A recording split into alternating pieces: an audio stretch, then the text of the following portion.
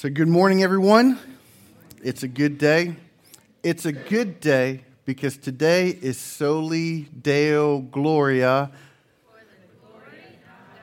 for the glory of God alone. If you have your Bible with you, and I always hope you do, let's open up to the book of Romans. If you don't have a Bible with you, we'll have the verses on the screen. If you don't own a Bible, stop by the info table after the service and grab one of these. That's our gift to you because we just want everyone to have their own copy of God's Word. And so as you're turning to Romans, we're going to be in Romans chapter 15. Romans 15. So not only we're going to be in Romans 15 this morning, we're also starting this whole brand new series that I've entitled I Am Is, which sounds weird. I Am Is. It sounds completely grammatically incorrect and awkward. I am is. What I am refers to is Yahweh, the revealed, proper, personal name of God. So in Exodus chapter 3, God calls Moses, calls him to a specific task. It's like, I want you to go back into Egypt. I want you to confront Pharaoh, the king of Egypt, and I want you to lead my people out of captivity, lead them out. And so Moses asked the Lord a question. He says, who shall I say sent me? It's a reasonable one, right? They're going to ask, who's been talking to me and who's telling me to do this? And so he asked, who shall I say sent me? And God answered him in Exodus chapter 3, verse 14. God says, I am who I am. And he said, say this to the people of Israel, I am has sent you. I am has sent you. That's the name of God. I am. Meaning he is. Meaning he just be. He always has been. He is, he always will be, I am. That's the name of God. And so what I'm hoping that we can do actually between now and Easter is that we're going to spend some time getting to know who I am is. We're going to spend these next several weeks discussing who is God and what is he like. Now, before we talk about God, let's talk about me. I don't float. You people that can float, good for you. Y'all arrogant floaters. I don't float. Apparently I'm too big boned and way too much, and I don't displace enough water. So whether I'm in a pool or whether I'm in the ocean, man, I'm just sink. It's just how it is with this guy. And on my bucket list, one of the items on my bucket list is to one day get to go to Israel. Because I actually think it would be really neat to walk around where Jesus walked and to be in places where Jesus taught and miracles were performed. And more than anything, go to the place where Jesus gave his life for me. Like what an amazing place that would be and to be there. And if I ever do get to go to Israel, one of the things I'd like to do while I'm there is visit the Dead Sea. Because apparently even someone like me can float on the Dead Sea. And the reason why is that the waters of the Dead Sea are the saltiest waters on planet Earth. There's this extreme high concentration of dissolved mineral salts. So much so that it is the densest water on Earth. So it makes it really easy for our bodies to be buoyed. Our body weighs less than the density of the water of the Dead Sea. So it gives our bodies buoyancy, and it makes it easy for us to float. So there is such a thing as deadsea.com. I found it, and I read this on the site. It says, in the Dead Sea, the water is so dense, you float easily, even to the point that it's hard to stand on your 2 feet. The minute your feet and legs are in the water, you feel as if you're being pushed up. So just imagine you're like on the shore and you're walking on there, and as soon as you start getting in there, you start feeling this pressure on you to lift you off of like the bottom of the sea there. Just lay back and allow your body to float in the Dead Sea.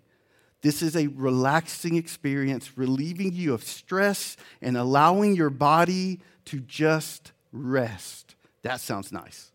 That sounds nice. To not have to worry about sinking, to not have to worry about treading water and just lay back and float and relax, that sounds pretty nice.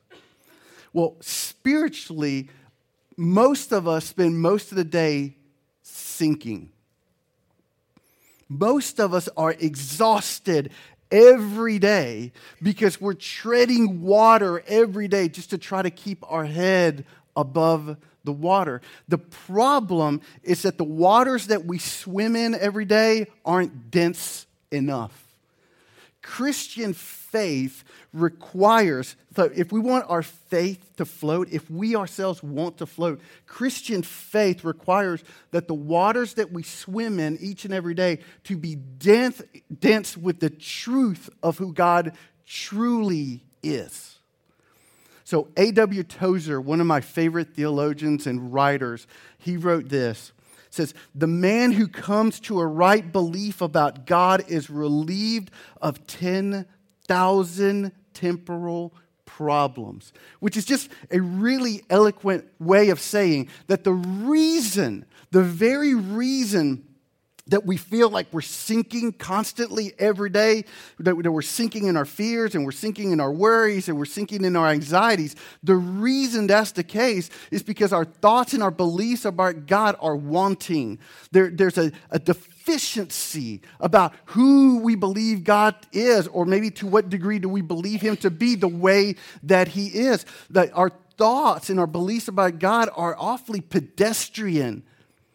They're kind of superficial and shallow and not nearly as stout and robust as they should be. So if we would give ourselves over to the study of God, that we may know him more fully as he really is, as we would give ourselves over to the study of God, that we may know him as accurately as possible, closely resembling or being exactly as he is described in the Bible, we will find that our lives are buoyed. The better we know God truly, we'll still face problems, we'll still have heartache, we'll still have issues in our life, but the better we know God, we will find that the things of the world will grow strangely dim, as the old hymn would say. We will find ourselves floating on this water of truth that empowers us and brings peace and joy and hope to our lives. So to help us to be people who float, to help us to be buoyed, we're going to spend the next 2 months better knowing who I am is.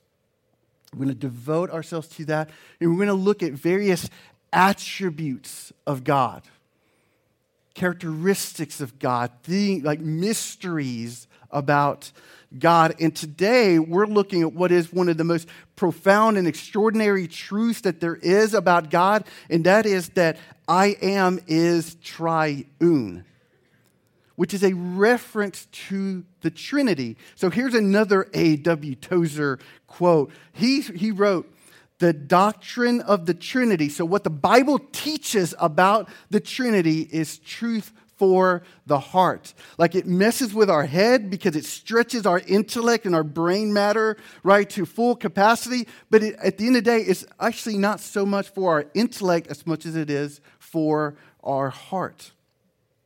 The truth of the Trinity, that I am is triune, 3 in 1, that truth makes the waters that we swim in denser.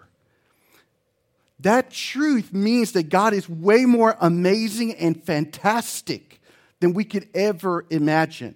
And then if that's true, what that means is that now we can live with a confidence. If that is true about who God is, I can live with a confidence if I trust him that he is actually bigger than my problems and my trials and my frustrations and my heartache and all of my dilemmas. If God is in fact triune, 3 in 1, then folks, all of us should be striving to live soli Deo Gloria, for the glory of this God alone. So what I hope we're going to do here as we walk just down a few verses in Romans 15 is to just glean a little bit about who I am is. So we're going to start here in verse 14. The Apostle Paul, he's writing to Romans, to Christians who make up the church in the city of Rome. He's writing to them, and in verse 14 he says, I myself am satisfied about you, my brothers, that you yourselves are full of goodness, filled with all knowledge, and able to instruct one another. So the reputation of these believers in Rome is stout, it's stellar, right? They have good morals. They have a good, solid proficiency of the Bible, and they're on mission, right? They're teaching, they're making disciples. And we should hope that all of us would have the same reputation. We would hope that that would be true of all of us, right? That would be a good thing. Paul continues in verse 15, but he says, but on some points I have written to you very boldly by way of reminder, because of the grace given me by God. So these believers in Rome, they're the real deal, but they need some reminders. That's okay. This is true of all believers, no matter how much we know, no matter how much we've matured, no matter how much we live for the glory of God, we're always in constant need of good reminders. So this is a good thing that Paul is doing for them. And then in verse 15, he actually says that the reason that he offers such a bold reminder to them is because of the grace given to him by God, and he continues in verse 16, to be a minister of Christ Jesus. He says, speaks boldly reminders to them because of the grace he's received to be a minister of Christ Jesus. So the word minister simply means servant. That's all the word means, servant. Okay? We're all servants. All of us in this room are servants. All of us in this room are ministers. The question is, what are we servants of? The question is, what is it that we minister to or minister about? Who or what is it that we serve? By nature, we are all born servants, servants of sin. We're enslaved by sin to sin. That's the captivity that we're born into. But then by God's grace, he offers to free us out of that bondage, just like he did with Moses and the Israelites way back in the book of Exodus. They were in bondage, so he raised up Moses, a deliverer, to lead them out. So we move into the New Testament, and God raises up a new deliverer, Jesus Christ, and he says, I will offer you freedom from that servant. So you no longer have to be mastered by sin, and I will free you to such a degree that you now get to serve a much better master, Jesus. Right? That's good, and that is all by the grace of God. Paul continues.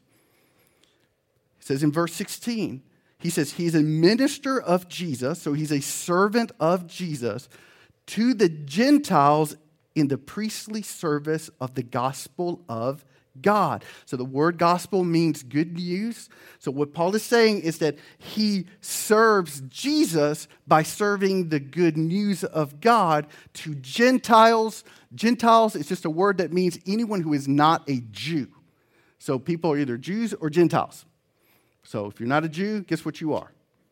A Gentile, all right? So back then in the first century, all the other apostles were apostles to the Jews. Paul specifically was called to be an apostle to the Gentiles, to the non-Jew world. And he tells us in verse 16 the goal of his ministry. so that the offering of the Gentiles may be acceptable, sanctified by the Holy Spirit. So here Paul is comparing his work, right? He's like a priestly service. He's in the service of the gospel, and he's offering Gentiles that they may be acceptable, sanctified by the Holy Spirit. He's comparing his work to that of an Old Testament priest. So in the Old Testament, a priest would bring a sacrifice, a gift, an offering, and present it to God. In that same sense, he's using that analogy and comparison. He's like, hey, I have an offering that I bring to God, and I'm bringing these Gentiles, these non-believers that now are sanctified, and right there it says, by the Holy Spirit. So the word sanctified means to be made holy. So there's two aspects of that word, holy or to be sanctified. The first refers to belonging. To be holy or to be sanctified means to be set apart as belonging to God.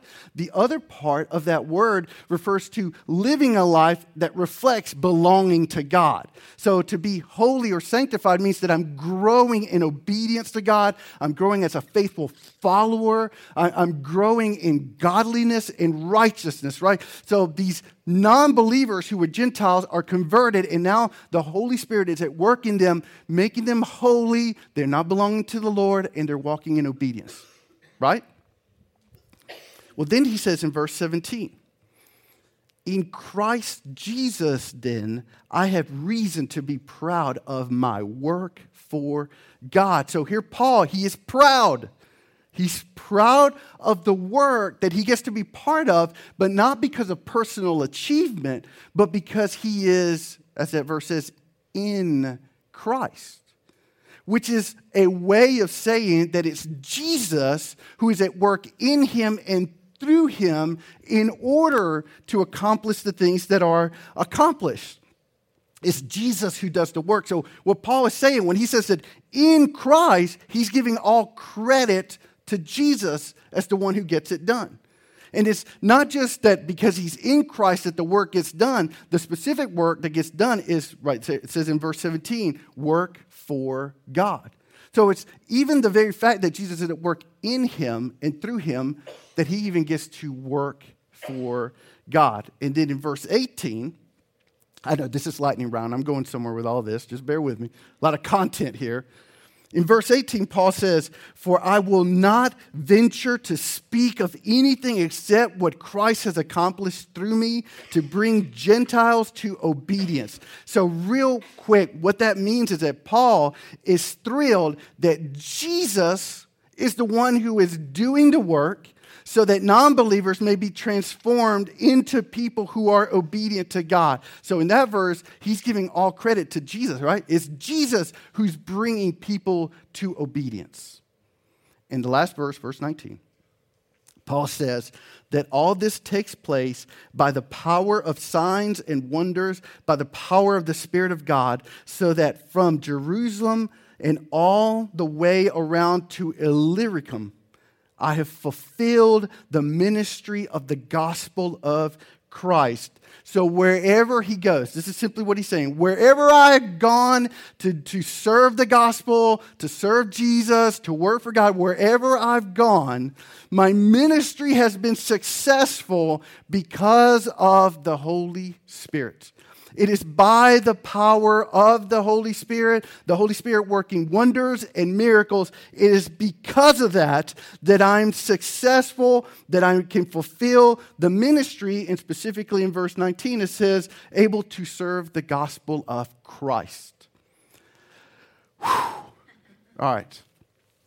Now we can take a break. If you're paying attention to everything that I just reviewed and summarized there, just in verses 14 through 19, does that not sound awfully contradicting? There's a lot of contradiction in there, is there not? I mean, in verse 16, Paul says he's a minister of the gospel of God. But in verse 19, he says he's a minister of the gospel of Christ. Well, which is it? Is it the gospel of God or the gospel of Christ? In verse 16, Paul says that he serves Jesus. In verse 17, he says he works for God. Which is it? Is it Jesus or God? In verse 18, Paul says that it's Jesus who accomplishes the work through him. But in verse 19, he says that it's by the power of the Holy Spirit. So which is it? Is it Jesus or is it the Holy Spirit? In verse 16, Paul says that it's the Holy Spirit who sanctifies people and causes them to belong to God and live a holy life in obedience to God. But in verse 18, he says that it's Jesus who does that. Which is it? So, I mean, you kind of just have to assume. You have to throw in a bless your heart, Paul, here. Because the weariness of being the apostle to the Gentiles clearly has wearied him to the point that he can't even keep a consistent thought. I mean, here's 3.5 sentences. 3.5 sentences with a minimum of 4 contradictions, it would seem. Bless his heart. He's just tired. And the thing is that those would, in fact, all be contradictions, if not for one extremely important fact. God is triune. I tell you, if that is not true, if the Trinity, like that God is one, but he's three, that he's like 3 in 1, if that is not true, Paul is a stark raving lunatic. The Bible is completely unreadable, and it self-contradicts from cover to cover. If it's not true, the Bible cannot be read and certainly cannot be trusted for anything. So when I say that God is triune, I'm clearly referring to the Trinity, or that doctrine, that teaching of the Bible of the Trinity. And I'm going to explain the Trinity by sharing what is our Anthem Church statement of belief upon the Trinity, which I believe will be up on the screen, which says, we believe in the Trinity, the triunity of God. There is but one God, but he eternally exists in 3 distinct persons, the Father, the Son, and the Holy Spirit. Each member of the Godhead is fully God, each sharing the same essence, substance, nature, will, and glory, and each possessing all of the same divine attributes. Each member of the Godhead is distinct from the other. The Father is not the Son is not the Holy Spirit is not the Father. All 3 always work together in harmonious, loving unison to accomplish all of God's glorious purposes.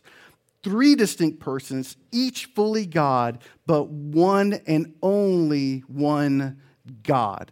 This is who I am is. Profound mystery. Kind of sort of makes sense when you just see it on paper. But if you really try to sit back and noodle your way through what that is like, we hit a brick wall. It escapes our mind and our ability to comprehend. We can't even imagine it, let alone comprehend it. So it's kind of like this. There's a visual phenomenon. This is true of all of us with eyes.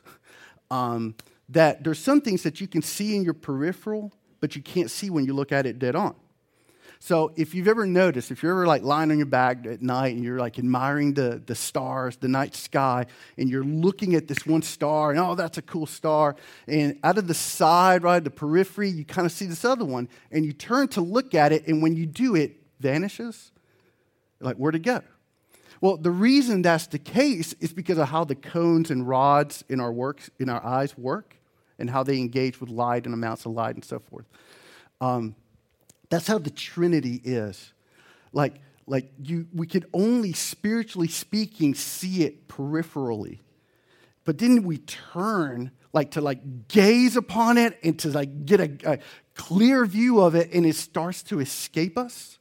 And the reason why is that spiritually we lack the cones and the rods, spiritually speaking, to be able to really see the Trinity for who the triune God is.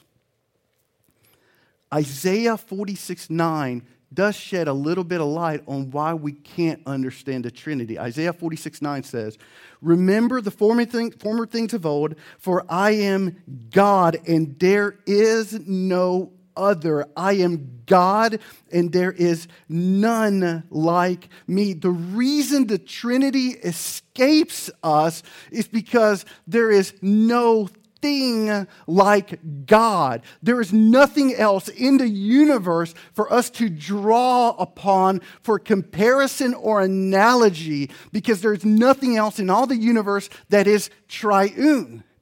There's nothing that we see or engage with physically, tangibly, visibly here that is triune. God exists in a form that is completely foreign and alien to everything that we know here on earth. So it's because we have nothing to compare it to that it's hard to understand. Right? Now, here's something to understand. What you got to understand is that understanding the Trinity, while not possible, understanding the Trinity is truth. And truth does not require to be understood in order for it to be truth.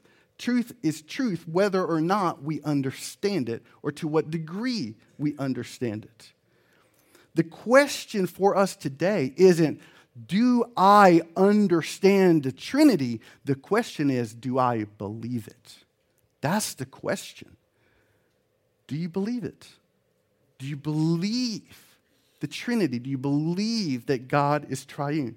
So, here are the 5 major aspects of the Trinity. Number 1, there is one God. There is only one God. Christianity is monotheistic. We don't believe in multiple gods. There is one and only one God. Number 2, that one God exists eternally in 3 persons: God the Father, God the Son, and God the Holy Spirit. Number 3, each of these divine personages is fully God in every way. There's not lesser gods or anything. They're equally all God. Number 4, each is distinct from the other. The Father is not the Son is not the Holy Spirit is not the Father. They are distinct from one another. And number 5, they always work in unity. So, clearly, don't have time to unpack all of those 5 today. So real quick, here's what I want to do. I just want to look at that last one. That God works always in unity, that the 3 members of the Godhead, God the Father, the Son, and the Holy Spirit, always work together in unity. Deuteronomy 6:4 says, "Hear, O Israel, the Lord our God, the Lord is one." That word "one" there does not tell us how many gods there are. It does not say there is one God. What it says is the Lord is one. That word is not referring to number. That word is referring to unity. The Hebrew word from which we translate our word "one" in that verse is the Hebrew word echad. Say it. Echad. Cough it up. Yeah, get it all out. It's that time of the year. We got plenty of it, right? All right, for you grammar, geeky people, language people, that is known as a compound unity noun. What does that mean? Let me explain what that means. The same word, echad, is used in Genesis chapter 1, verse 5. God called the light day, and the darkness he called night. And there was evening, and there was morning, the first day. That word "first" in that verse is that word echad. There was one day, right? That first day, that one day, it consisted of night, right, and light, of evening and morning, right? Compound unity, more than one thing being one. You understand? That same word is also used in Genesis chapter 2, verse 24. Therefore, a man shall leave his father and his mother and hold fast to his wife, and they shall become one flesh. Echad. It's the same word there. More than one person becoming one, right? Compound unity. That's how the word is being used in Deuteronomy 6:4. There is a plurality of God, right? There's more to him. He is three, but the three are one. They are united in purpose and in glory. The Lord is one. Follow? Folks, that brings us back to Romans 15. That explains why there is no contradiction in Romans 15.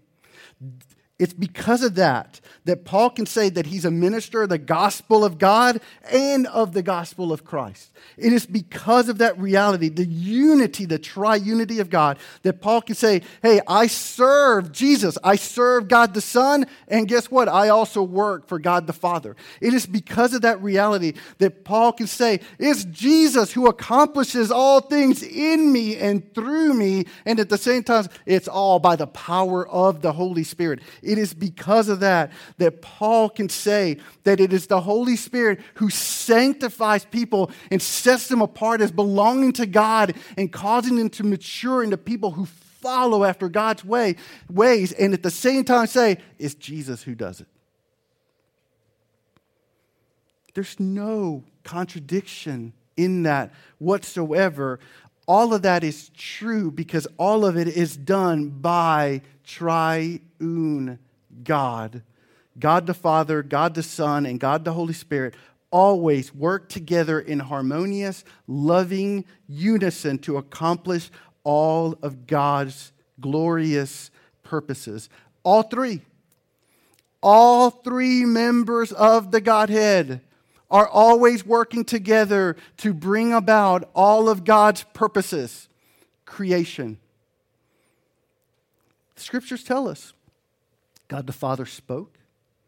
Jesus is the Word, the creative agent. In Genesis 1, it says that the Holy Spirit was hovering, maneuvering over creation, of the waters, right, to say over creation itself. All three were involved in creation. Or how about the incarnation of Christ? Well, for God so loved the world that he sent his only Son. Well, the Son humbled himself and stepped off his throne and actually came. It was the power of the Holy Spirit upon Mary who caused the conception to take place. Jesus' baptism, God the Father spoke. This is my Son with whom I'm well pleased. It was the Son who was baptized and the Holy Spirit came upon him like a dove. What about the crucifixion? The Son goes to the cross, where there he bore our guilt, our shame, where he took your sin and my sin upon his shoulders. He took the punishment that we deserve on account of our sin. The Father then poured wrath and judgment upon the Son on account of our sin. And the Holy Spirit indwelling the Son. The Holy Spirit filling the Son. The Holy Spirit led him there. The Holy Spirit was comforting him there. And the resurrection, Scripture gives credit to all three for the resurrection. God the Father raised the Son. The Son raised himself, and it was all by the power of the Holy Spirit, according to Romans chapter 1. This is how all of this works. I am is triune. 3 in 1. One God in 3 persons, always working in collective unison to bring about God's glorious purposes, and that includes you and me. We are part of God's purposes. God loves you. The Father loves you. The Son loves you. The Holy Spirit loves you. Folks, this is the gospel. This is the gospel of our triune God. We are loved by Father, Son, and Holy Spirit. So he to whom nothing compares, The God to whom nothing compares offers us a gift to which nothing compares. His grace and abundant life and eternal life, forgiveness of sins and salvation. He offers you an incomparable gift. And that God who is like unsearchable, that God who defies explanation and imagination, he says, I invite you to know me. Like he says, I want you to know me, and we can know him relationally, personally, deeply, profoundly. The God who is himself holy, he offers to sanctify us. He offers to make us holy. He offers us to make us into a people who belong to him and who live for the sake of his glory in loving, glorious obedience. To God who is 3 in 1, he makes this promise, I will never leave you. I will never forsake you. I will give you all the daily bread that you need, and I will fill you with hope and with joy and with peace. And that God to whom all glory belongs, he says this guarantee, I will usher you into my kingdom. That work that I begin in you, I will bring to fruition. And on that day, I will usher you into my kingdom. And you will share in my infinite, eternal glories. So for us, what does that take to receive? Well, confess your sin to the Father. Come clean. He knows. He loves you anyway. He knows. So you confess your sin, your wrongdoing, your failures to the Father. You confess and you repent. You turn away from that. Turn to him. You believe in the Son, Jesus Christ, God the Son of God. You believe in the Son and his crucifixion and his sacrifice on your account for your eternal good on the cross. You believe in him, on what he did on the cross, and then that he was raised from the dead on the 3rd day. You believe and you give your life to follow him, and you listen to the Holy Spirit. You submit your life to living under the conviction of the Holy Spirit who comforts, who guides, who tells truth, who reveals sin and tells you which way to go. And so, folks, if we confess our sin to the Father and we believe in the Son and we listen to the Holy Spirit, we can know that from this day until every other day that follows, from here until forever, we will forever know that the Father and the Son and the Holy Spirit are for us, they're with us, they're not against us, they're working in us, and they're working through us. That is truth that denses up the waters. That is truth that causes us to float, even when life and its fears and its worries would tempt us to sink. The doctrine of the Trinity is truth for the heart. Now, if you were to survey all the other religions and all of their gods, and I mean this with, honestly, no disrespect, I'm just really being honest. I say this humbly. If you survey all the gods of all the other religions, what you will find is that their gods are simply beings made in the image of man. They're flawed characters with some superpowers. They're really comic book characters, heroes and villains. It's really all the gods of other religions. But that is not the case with the one and the only, the true living God. I am is unfathomable. I am does not fit into any of our worldly categories. I am comes from a different realm. I am exists in a form that we can't even comprehend, nor can we imagine. I am is triune. And that truth should fill us with humility.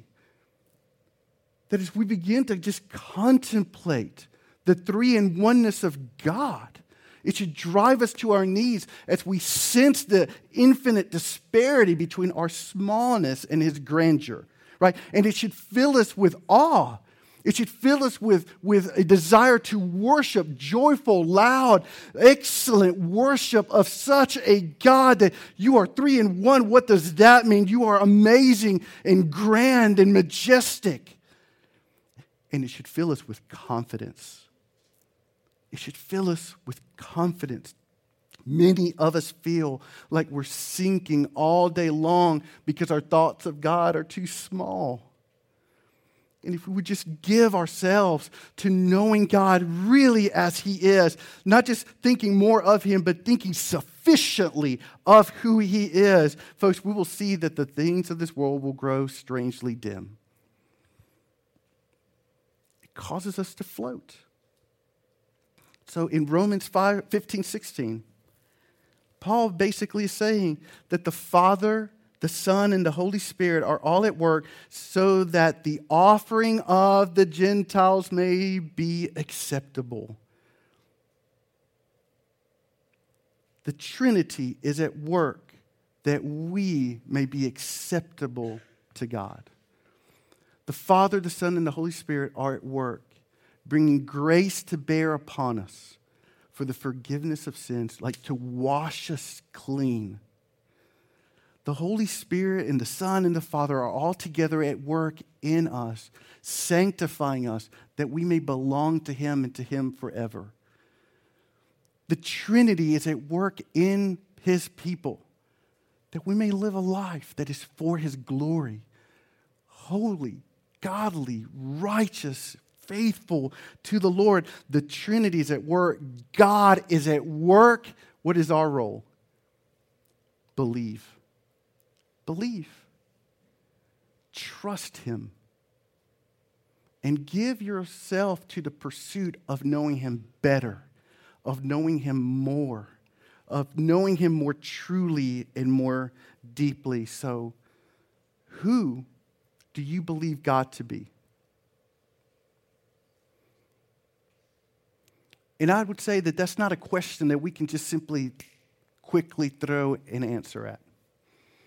I would invite you all today, this week, the rest of your life, to devote your life to the pursuit and the answering of that question. Who do you believe God to be?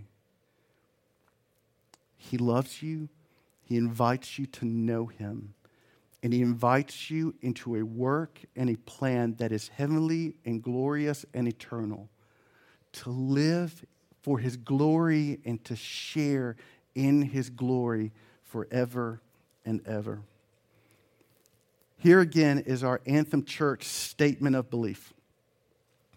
We believe in the Trinity, the triunity of God.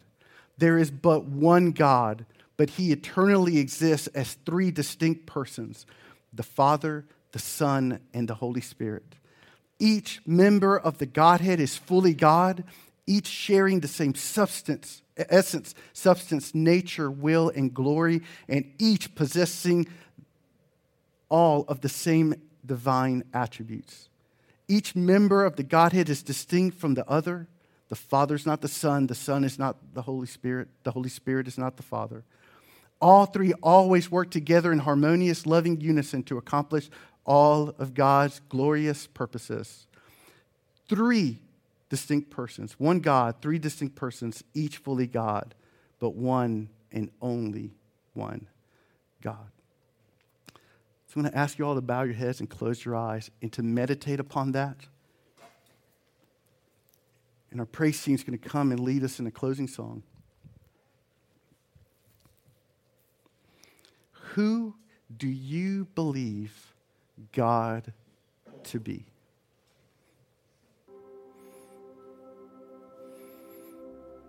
Lord, Father, we live in a desperate world, in desperate times where there's chaos and foolishness, and there's sin, and there's mayhem, and there's evil, and there's darkness.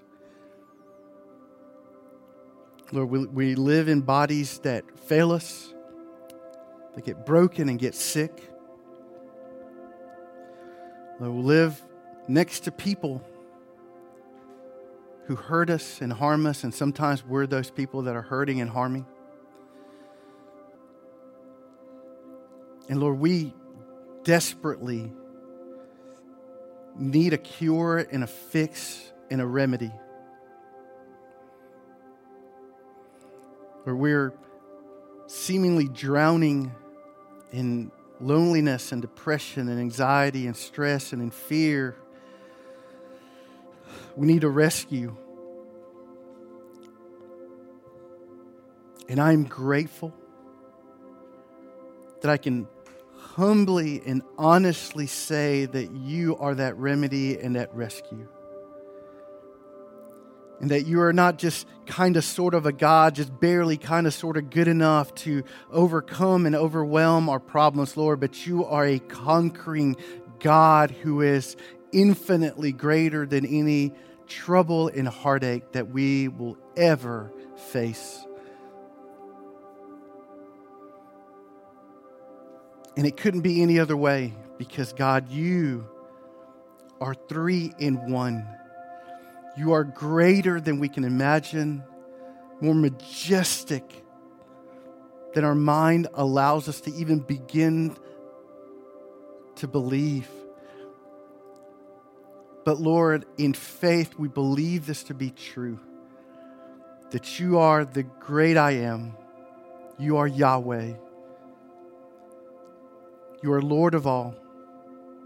You are Father, you are Son, you are Holy Spirit.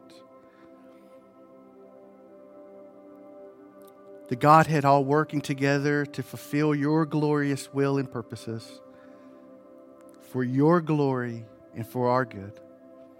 And so I pray now, Lord, that if there's any in this room who's never embraced the gospel of the triune and gracious God, I pray that you would, Lord, open their eyes now and that a person would say yes to you, that they would confess their sin to you, believe in the Son, and listen to the Holy Spirit's conviction. And for the rest of us, Lord, I pray that we will live from this day into eternity knowing that you are the great I am, our triune God. In Jesus' name, amen.